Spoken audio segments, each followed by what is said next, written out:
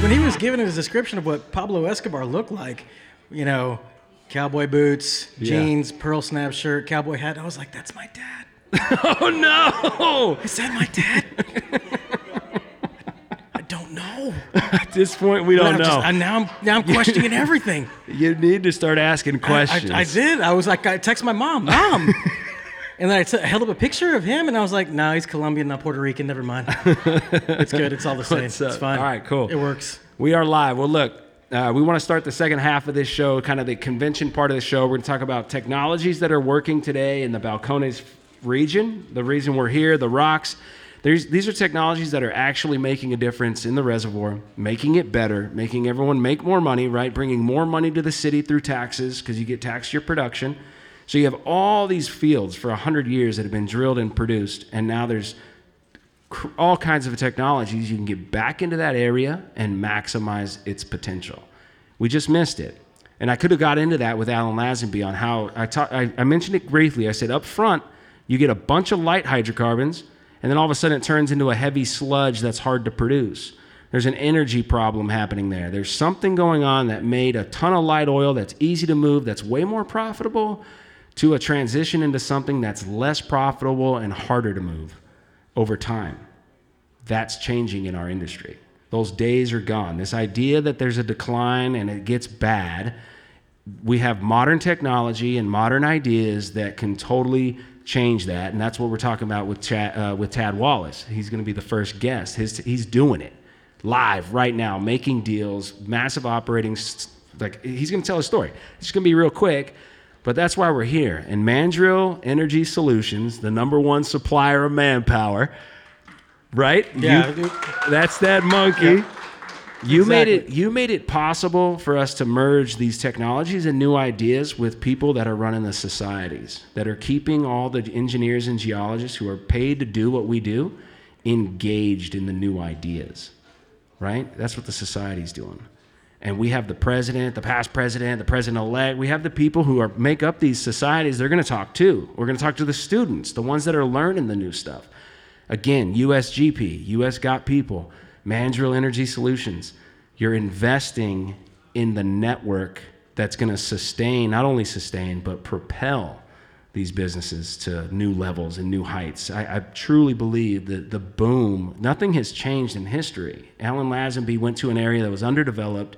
He developed it. He created a lot of wealth. He created a lot of jobs, a lot of development in society.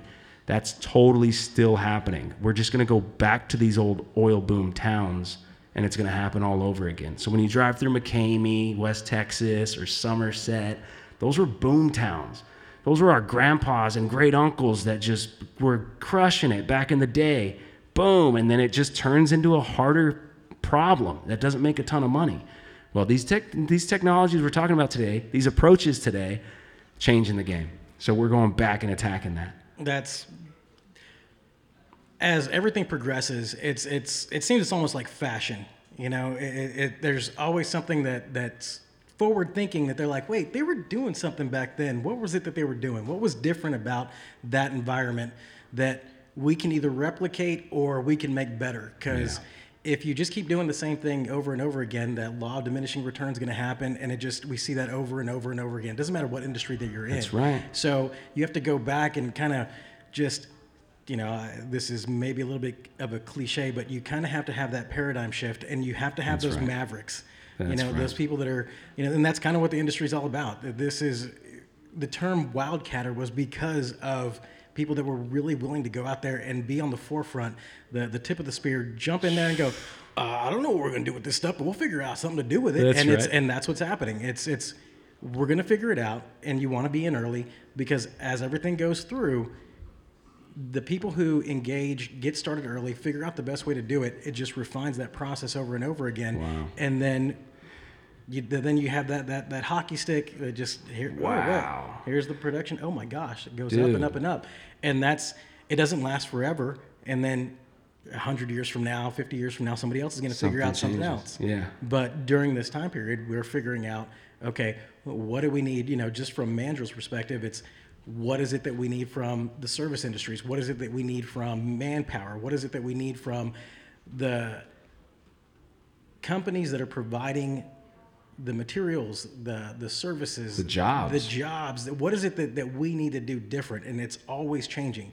You know, we've seen it change from just simple recruitment to we have to, you know, engage with social media. We have to use just different bandwidth in different areas in order to be able to engage and get the right thing at the right time, get the right people on the bus so that the bus is moving forward.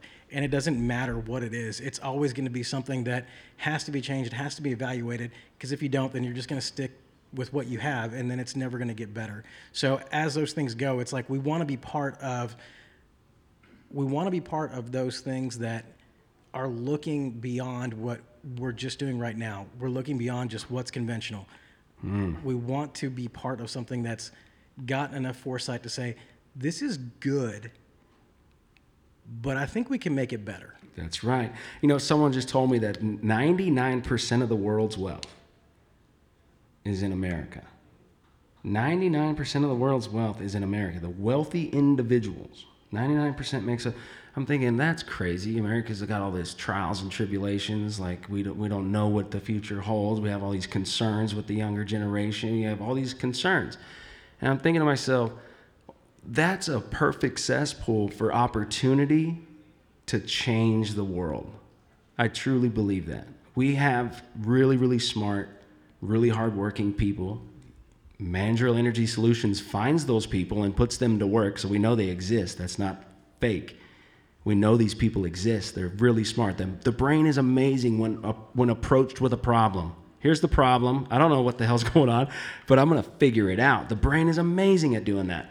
And we've been persistent. Our ability to be a country like this for as long as it has been, and where we're going, we still have that ability to do that.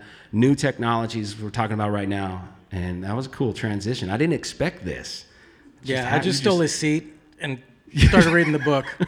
You just came with your positive energy, man. Yeah. Well, I appreciate the opportunity. I know that the rest of the team appreciates the opportunity to be part of this. And I expect to see great things come out of the combination of what we bring to the table, as well as everything that you're doing as well, Troy. I mean, the PBE podcast, I mean, when you first told us about this, it was like, what?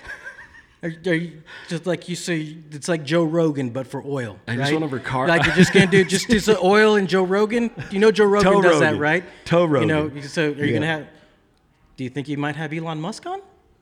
Yes. No, I mean, let's talk if about it. If it happens, it happens. He's right up the road now. So that's right. But it was good. Everything happens, and everything happens for a reason. You walked through our door that one day. We never thought we would be at this point, but I'm grateful. So grateful for the opportunity. Grateful for, you know, being able to work with you guys, right on, and everything that we're doing together. So it's huge. Really, really positive energy, and looking forward to, I don't know, greatness. That's it. Is that greatness for our grandchildren? Okay, yeah, let's do that. Greatness for our grandchildren. Here we Let's go. raise them right. Let's give them an opportunity and raise them right.